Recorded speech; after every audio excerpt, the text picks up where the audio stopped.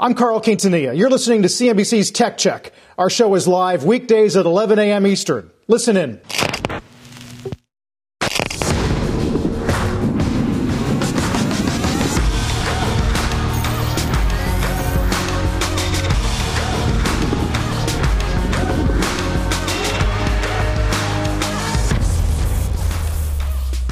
Good Monday morning. Welcome to Tech Check. I'm Carl Quintanilla with Deirdre Bosa and John Fort. Today, more tech carnage, session lows for stocks. Mega cap names like Meta, Amazon, Alphabet, and Microsoft all down more than 3%. The opportunities in the sector with the Nasdaq now nearly 20% off the record high. Then payments platforms withdraw from Russia. PayPal, Amex, Visa, MasterCard join the exodus. And then later to the moon and beyond, GameStop's Ryan Cohen makes another meme bet, John. Yep, but let's start with stocks. Tech sector is down 2% back to the lows of the year. In fact, the XLK ETF touching levels it hasn't seen since last summer. Our Mike Santoli is here to take a look at the macro headwinds for tech. Mike?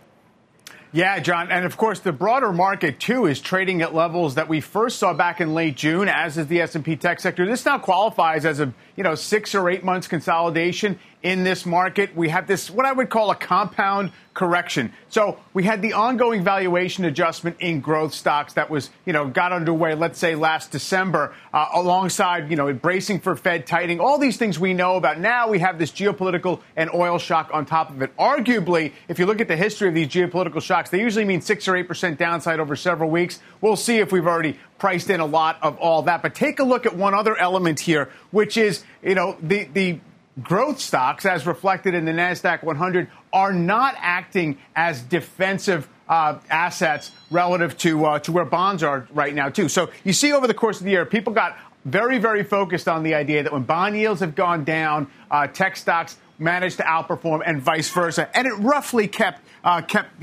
more or less along those lines into last year. You see basically this inverse move in yields versus the S&P 500. And then you see, yields kind of making these new highs and NASDAQ going down. But what we've seen so far this year, though, is this. Both down at the same time. Obviously, this is not the key crux of the relationship between value and growth stocks. It's not just about yields, and it shows you that the reasons that it's happening matter a lot right now. And I do think one of the big questions is, at some point, at some valuation, does the NASDAQ again start to regain defensive properties that they've so far lost, guys? Mike, we've talked a lot about valuation for a few weeks now, but earnings are the other sort of question, and a lot of worry about how you buy if, in fact, you are concerned that earnings revisions are going to go negative. We've already seen breadth start to narrow, and you lose that part of the PE. No doubt about it, Carl. So right now, you've certainly gone down, let's say, to around 19 times forward earnings on the overall S&P 500. The high was, 23, or late last year was around 21. And we bottomed in the 18 and a half area back in late January. So if that's support down below, it's not that far away, unless, of course, you do see erosion in the full-year S&P estimates. It's not happening yet.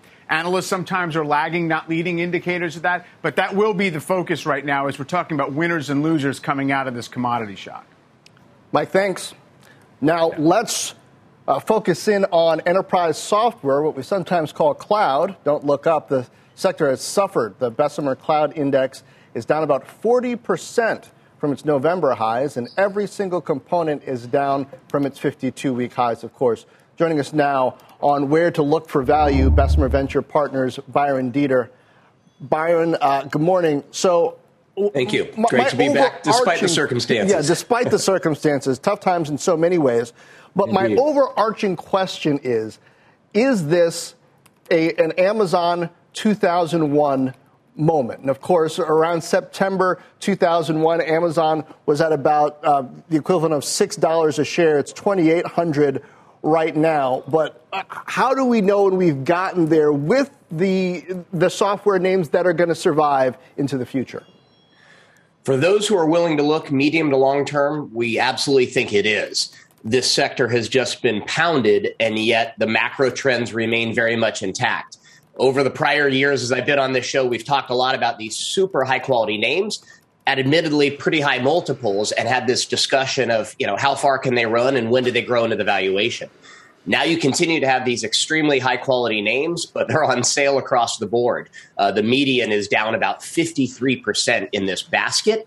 And yet you still look at these growth rates north of 40%. You look at positive free cash flow. You look at these compounding dynamics with the new economy and the move to cloud. They're all intact, which makes us think if we're not at the bottom, we have to be close to it because the value opportunities here, both defensively per the prior discussion and offensively about the big opportunities, still remain intact. Yeah, have to is strong language, though. And so I wonder what represents the floor here, value-wise? What's going to keep them from going a little? Because you might have said, 30% down. Boy, that looked awfully bad, like a buying opportunity. But now we're like 50% down for a lot of these. So why not 70? Hey, so I think it's a relative question right now for short-term traders of where to put dollars, and we're seeing a lot of volatility, and that's where plus or minus a handful of percentage points or weeks or months here. That's a trader's decision more than an investor's decision, and I can't comment as much on that. When you look medium to long term, though, these companies have compressed from the 25x multiples down to below 12x revenue multiples. And again, they're still growing at 40% growth rates. And so if you look at just out over the course of this year and say maybe the multiples can pull back, another turn or two, and yet these businesses should grow through it. And so it's quite possible that there could be more multiple volatility. And yet with these growth rates, if you look out, I think it's highly likely that the stocks will end the year higher, even if they absorb some more chaos because of the macro, geopolitical, and microeconomic situation we're all seeing. Byron, it's Deirdre. How do you pick through the sector? I mean, how do you know what's an Amazon and what might be a Cisco? Important companies in the future, but may never sort of regain those highs or their value. Yeah, so I think there's two answers to that in terms of how we're looking at investments right now. The first is on the company-specific level, and that's very much through an efficiency score filter, which is this interplay between growth rates and capital consumption. Really, what we think of is a modified rule of 40. Instead of revenue and GAAP EBIT, we're looking a little bit ahead to the subscription revenue growth rate or the annual recurring revenue and how that relates to the free cash flow. That's the company-specific level. And then on the sector side, we're looking at some of these sectors that should be a little more resilient to the economic pullback, inflation, those elements, specifically cybersecurity, DevOps, infrastructure, categories that, if anything, maybe have lagged because of the IT distraction for the COVID response. And now there's almost this infrastructure debt that organizations have, and they have to catch up to that as people come back to the office and as these businesses come back online. And we think that could be a pull-through that could weather this in a more stable way. So, Byron, give us some of those names then, if you can, out of your basket on the company side. Which are the ones that sort of satisfy those criteria that you do think will eventually perhaps get back to those highs or could have reached the bottom? So I look at like a SentinelOne, I look at a GitLab, I look at a DigitalOcean that's been more resistant across those categories. I also look at some net new category adds that have come into the index with new additions. We added 20 companies over the last month, which was the largest addition in the index history. The major buckets there overlap with some of the segments I talked about before, but specifically I'd add enterprise SaaS and vertical SaaS there as well. Vertical SaaS is extremely resilient if you have categories that can withstand that.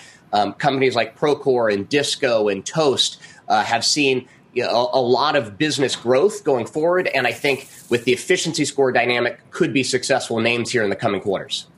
Byron, how do you think investors should strategize when it comes to the names that serve small and medium business specifically? There are several of them on this list that either really focus in mainly on small and medium business or are SMB friendly. And there's been this shift over the past couple years in SMB mindset, it seems, toward wanting more digital processes and understanding that that's an important part, not just of planning for the future, but having resilience and capability in their business should a shock hit.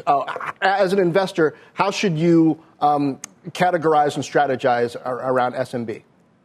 So SMB has been one of the biggest beneficiaries of this move to cloud, as you suggest. They no longer have to have mediocre, downloadable kludgy software. They can actually have best-of-breed solutions with internet integrations across multiple apps. And so we absolutely see that as one of the compelling growth areas ahead. The things that we look for, though, is exposure, higher churn rates. You often have this dynamic with lower acquisition costs, but shorter customer lifetime values. And so we're sensitive to that motion of upsells, renewals, retention, seeing this healthy dynamic across SMB businesses where maybe they start with an application and then they cross-sell payments, as was the case with Shopify, with Toast on the private side. ServiceTitan does that.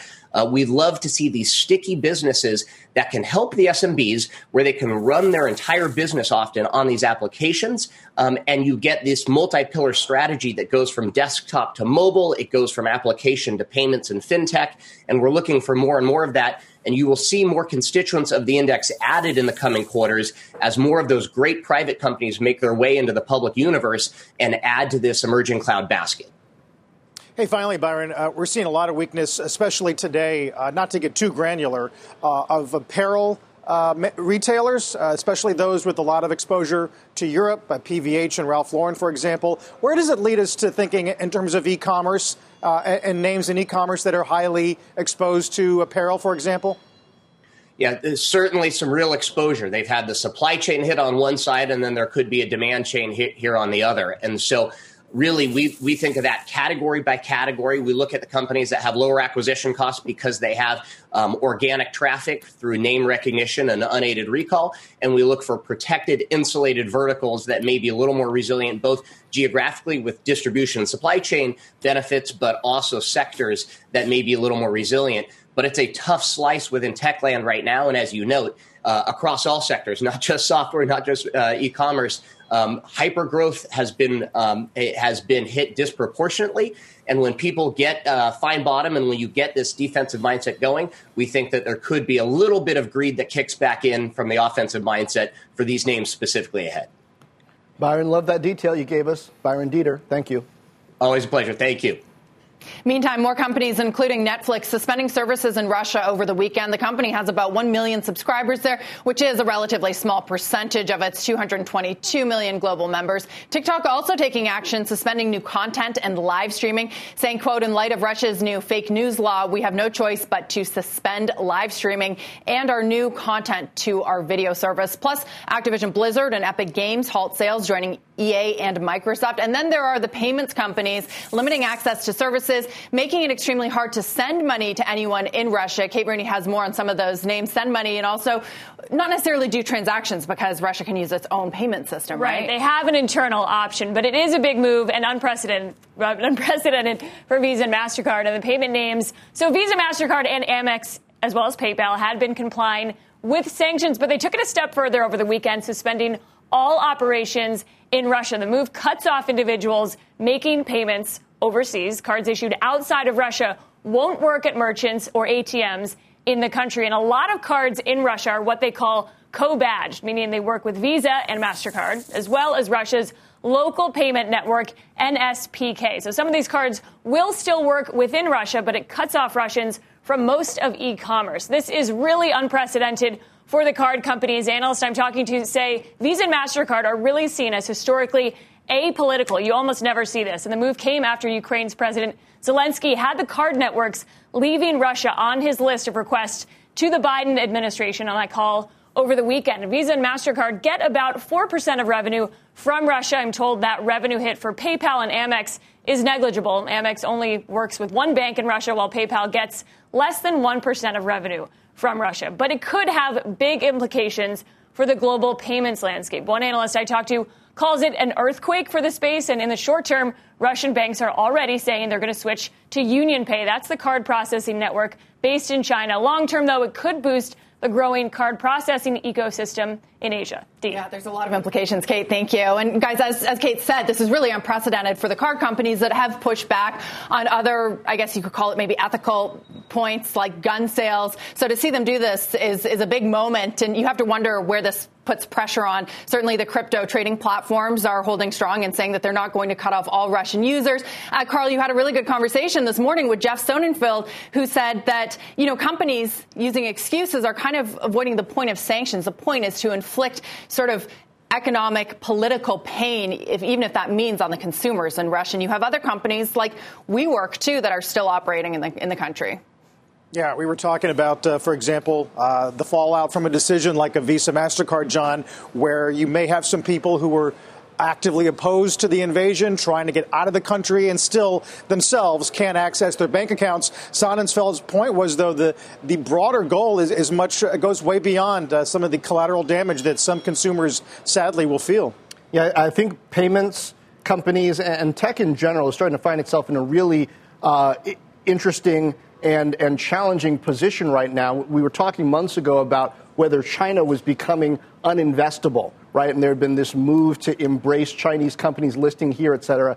Very quickly, we're seeing Russia perhaps becoming not only uninvestable, but very difficult to do business in. And then Russia and China drawing closer together. So, you know, and potentially evading the impact of sanctions. So does this scenario that we've been talking about, that so many tech CEOs, including Satya Nadella, have been saying we don't want to end up with a Chinese internet and a U.S. internet, these two different digital economies, is that actually accelerating? I think it's possible that it is, and that U.S. internet companies and payments companies, Carl, end up being a very important factor as far as spheres of influence, whether we're talking about EMEA, whether we're talking about Latin America.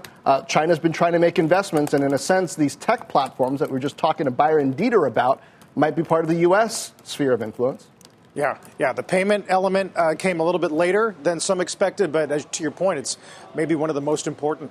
After the break, Uber arrives early, a private ad advantage, and Palantir gets an upgrade. Tech Check's just getting started.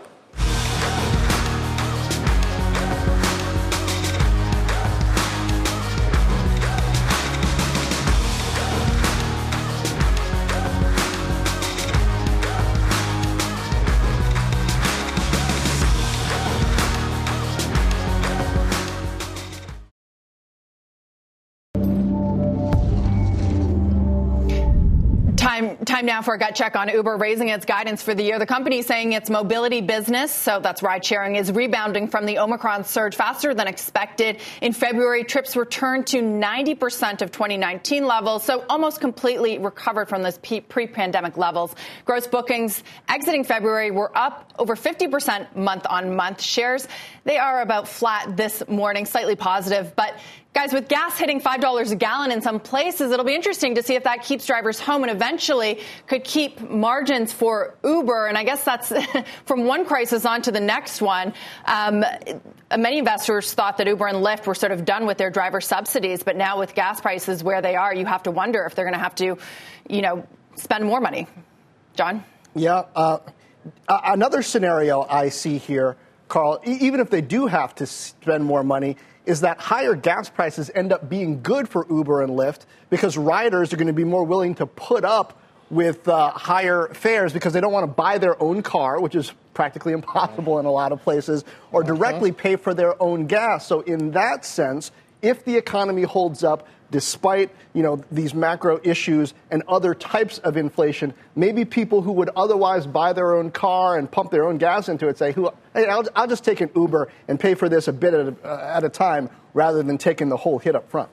Yeah, I was going to say, John, exactly right. I mean, from a behavioral standpoint, we're really sort of in waters that we've not charted for a long time. Few of us remember what this kind of energy environment would be like. But I did notice this morning, Dee, wholesale used car prices down in February, obviously up 38% year on year. But is that a top tick? And are people more willing to put up with, say, shared rides than commuting on their own if this keeps up?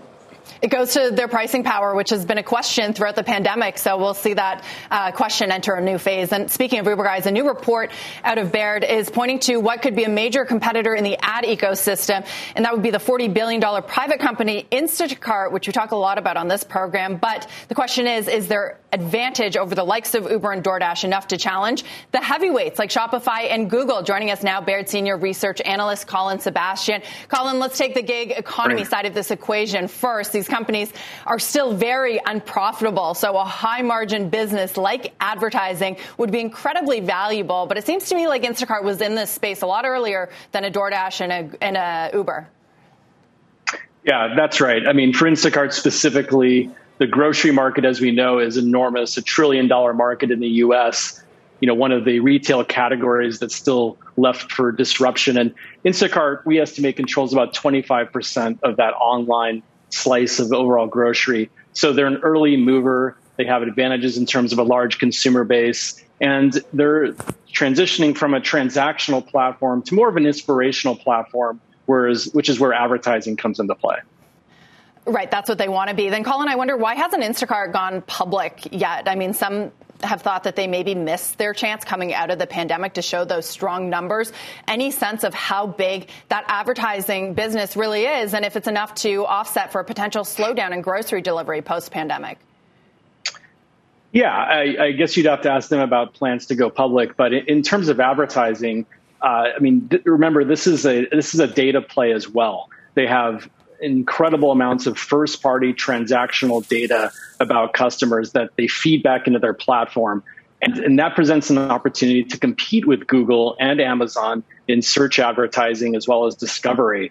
And not only improves the value proposition for consumers, but also for merchants that get that data as well, and certainly has the opportunity to pad Instacart's margins. Remember, they are a technology company. They're relying on the network of retailers and shoppers and drivers to do a lot of the heavy lifting. So the profit margin profile for a company like this could be quite high.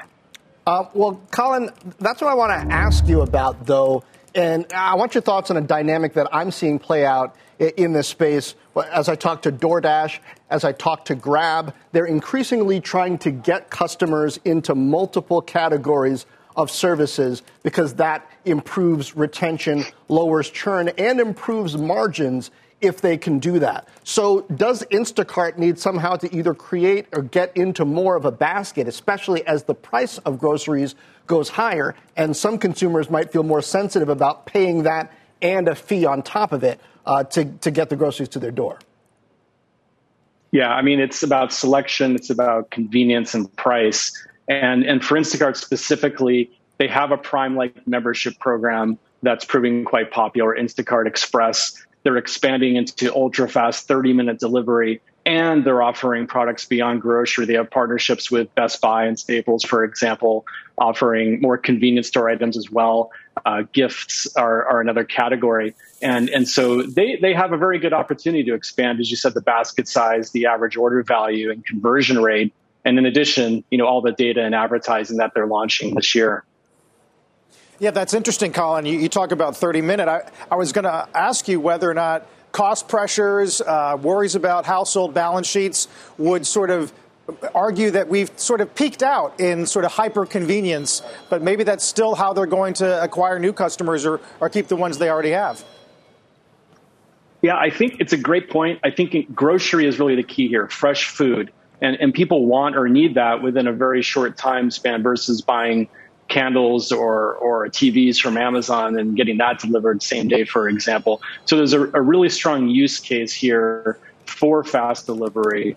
Consumers will pay a premium for fast delivery in these categories. And then, as you mentioned before, leveraging that to spread across other product categories. So grocery is the place for that ultra-fast delivery proposition. Colin, Amazon's advertising segment was just revealed to be a $30 billion plus annual revenue business.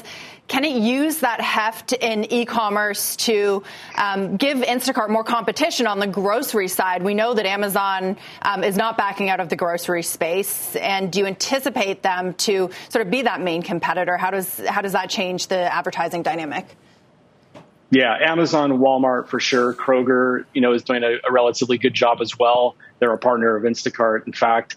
But Amazon is saddled by its own grocery operations, its inventory, its warehouses. And so what sets Instacart apart is they're creating and building out the network to provide the same services as Amazon provides for only its customer base across the rest of grocery. And that's where Instacart has carved out this so far leadership market share, competing very well against Amazon. Amazon has an opportunity with Prime, competing on price and with delivery as well. But the bar has been already raised in front of Amazon. And that's a key difference in this category versus others and why Amazon has struggled. Colin, thanks so much for being with us. Great insights. My pleasure. Thank you. Still to come, an identity crisis for Zoom, Peloton, and other work-from-home high flyers. We'll consider that next. Tech Check, back in a moment.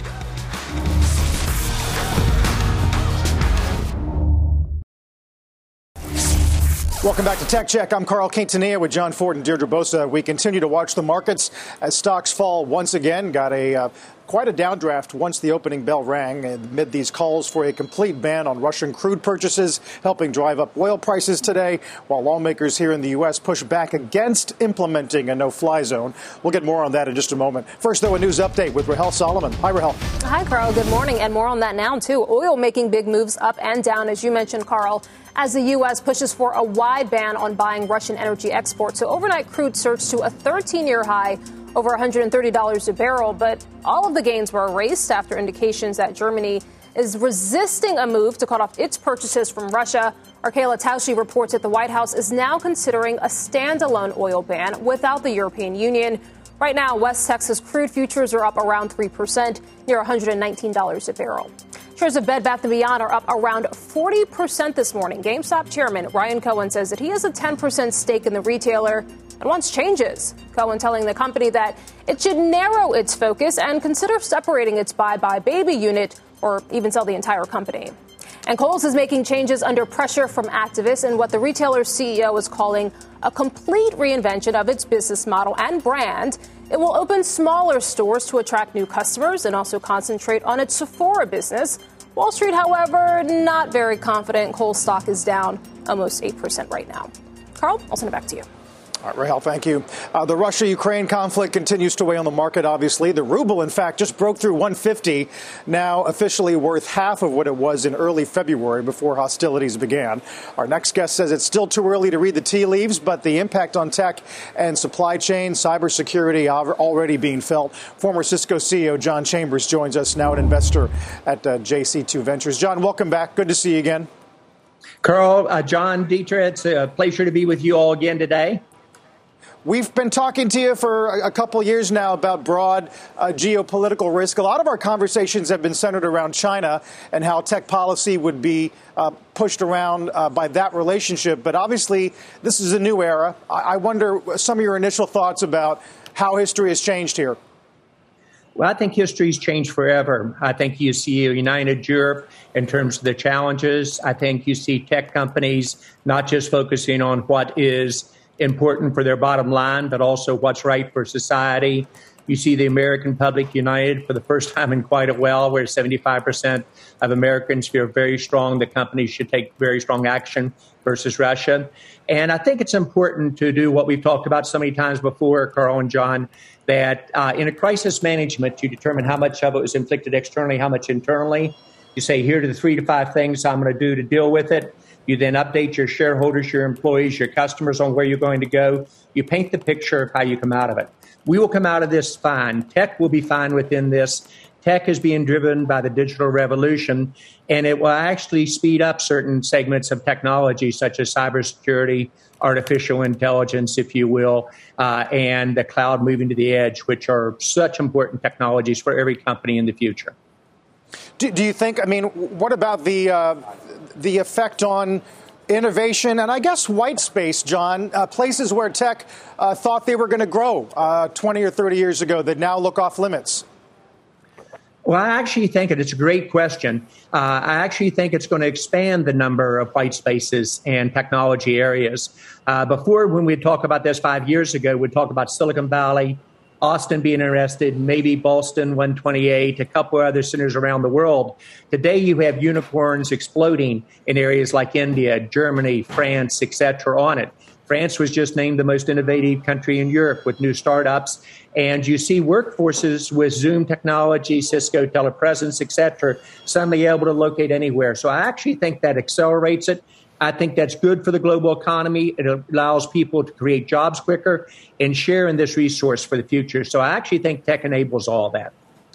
John, good morning. Are we, though, seeing an accelerated kind of bifurcation here, and perhaps the beginnings of a digital Cold War where you've got Russia and China on one side, U.S. and Europe on the other, and now it's wrestling between the two for influence. You have Belt and Road in China. You have this dependence on Russian energy and raw materials, but at the same time, you've got these technology services and equipment and cloud providers coming out of the U.S. promising higher productivity. Is it a question of which way Latin America, EMEA, get pulled in this situation? About 6 questions. Let me see if I can hit them in the sequence I remember them. In terms of Europe, I think you're going to see Europe come united. In terms of energy policies, you are going to see major movement to alternate energy options, and you have to have more energy independence, whether you're in the U.S. or in Europe. In terms of the key trends overall, this is a united world. I think Russia is out there by themselves. China has to walk that line carefully, but they're smart. And they understand the brand implications for China and how this evolves. I am cautiously optimistic that mediation can be encouraged by both the Chinese and the Israelis, and we need to unwind this situation in the Ukraine going forward. And I think I would be remiss if I didn't take this moment just to say the tremendous courage that the Ukrainian people have shown all of us. And I like the fact that finally businesses, all of us come together and say this is unacceptable. Culture and society takes equal precedence or more over economic gain in the short term. And we'll come through this just too early, as I said in my opening comments, to say how quickly this will occur. But I think we'll come out of it in good shape. I think it will be a united technology world. There'll be a couple of outliers.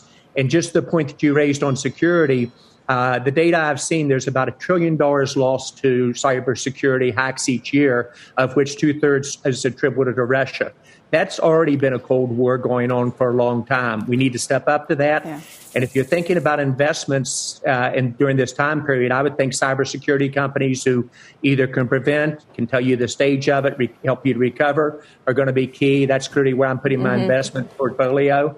And then the ability to move into new areas such as AI, which will explode this year. And then alternate energy. Think of a Bloom Energy. Energy at the edge of the network with, if you will, natural gas, clean energy, moving to hydrogen. I think these are plays in the market that can help the whole global economy come through it. John, it's Deirdre. I want to dig in a little more into the China tech aspect of this. You've spent a significant amount of time there, as have I. So you know well that China is looking out for its best interests. And I wonder, what do you think that Beijing is thinking of the opportunity right now in terms of payments to semiconductors? Is it looking for an in, or do you think that global stability is more key? Well, I think global stability is equally as important to the Chinese as it is to the Americans and to Europe. A economic fragile situation with nuclear powers is not good for anyone.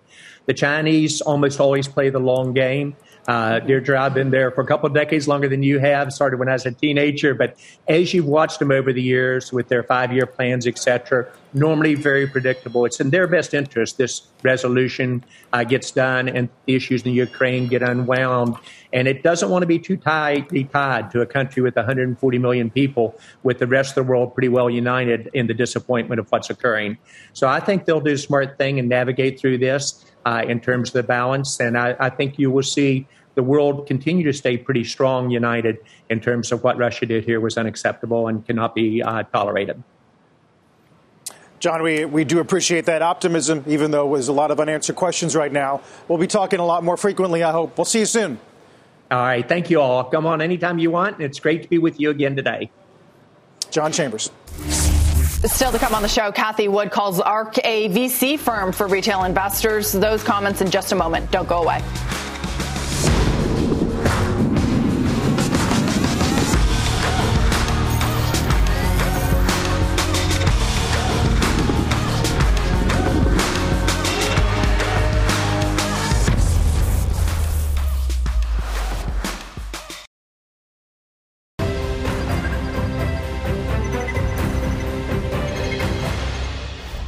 The new normal for stocks. After 2 years of a pandemic, some businesses are stronger than ever.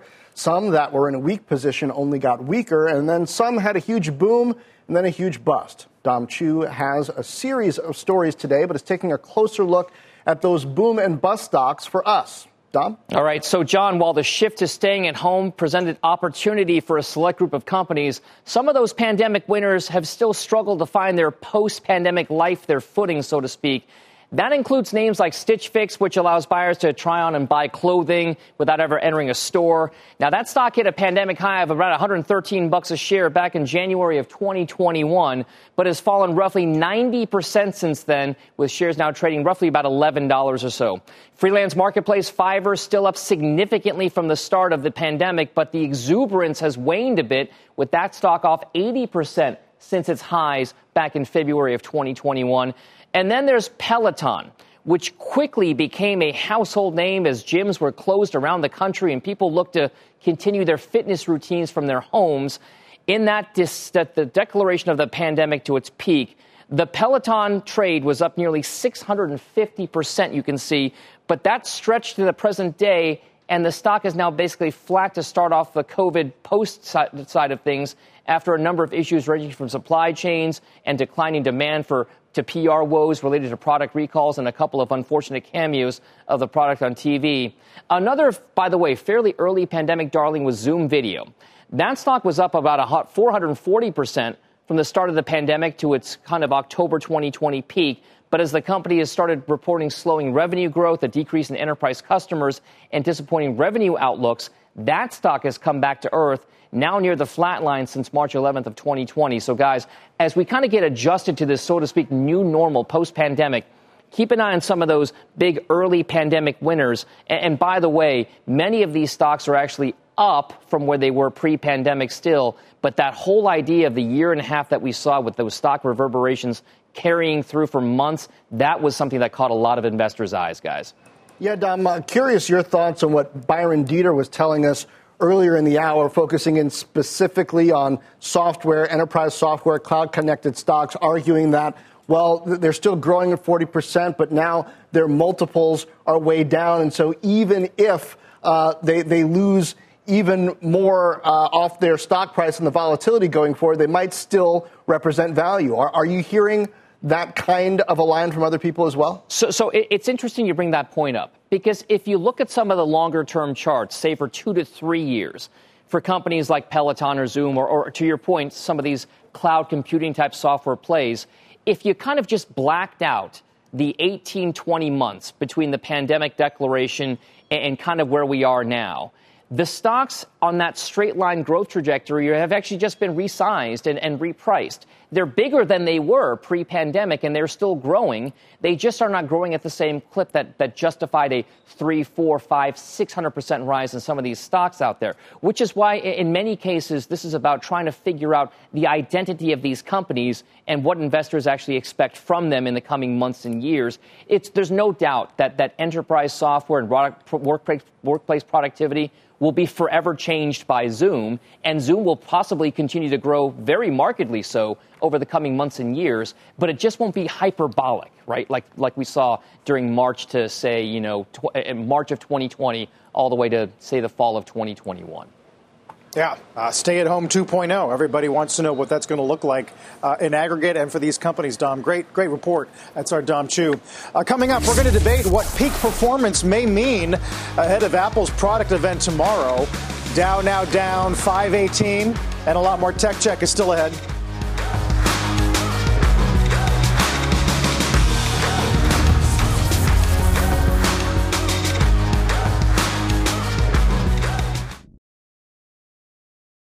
I think if you were to look at the next 5 years, and if you were to give us that 5-year investment time horizon, we are the closest you'll find to a venture capital fund in the public equity markets.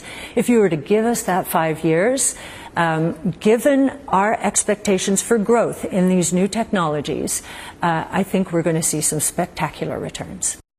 I wonder if Kathy's remembering that 75% of VC investments fail.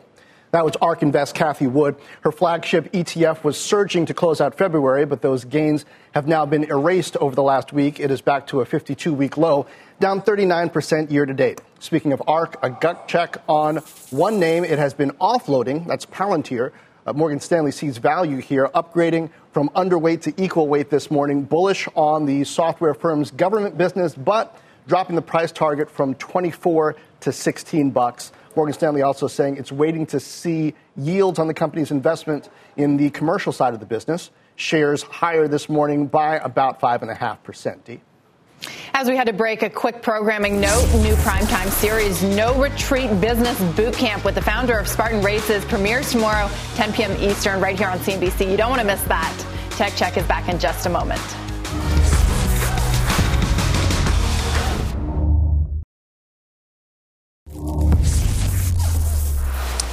There's a Disney debate happening on the street right now, starting with the Bears. Michael Nathanson cuts his price target by $15, cites some fears that the DTC operating margins may fall short of peers like Netflix.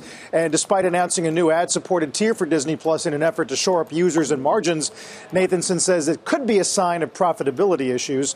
On the flip side, B of A maintains a buy, touts the return to theme parks and increased content output in the second half of this year.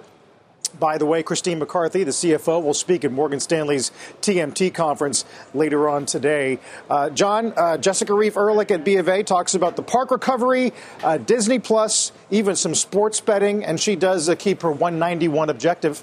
Yeah, but my biggest worry about Disney is that Book of Boba and Eternals just weren't very good.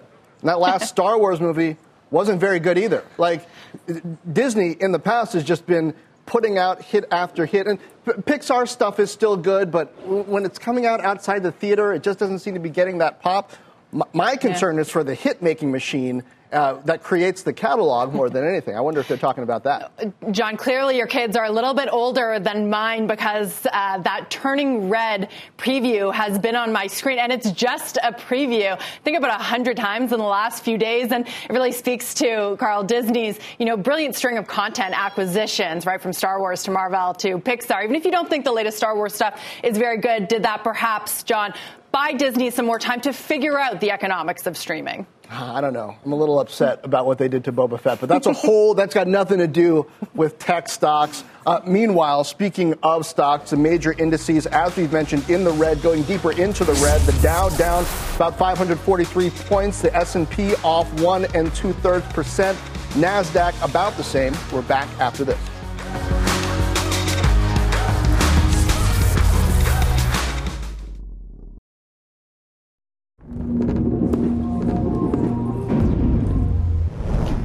One more thing. Billionaire Chewy co-founder Ryan Cohen made a splash in GameStop. Now he has taken a significant investment in Bed Bath & Beyond, and he's pushing for change. Shares had nearly doubled at the open. Now they're up just 30%. Our Leslie Picker has more on the new position and the man behind it, the activist investor for meme stock generation. Leslie.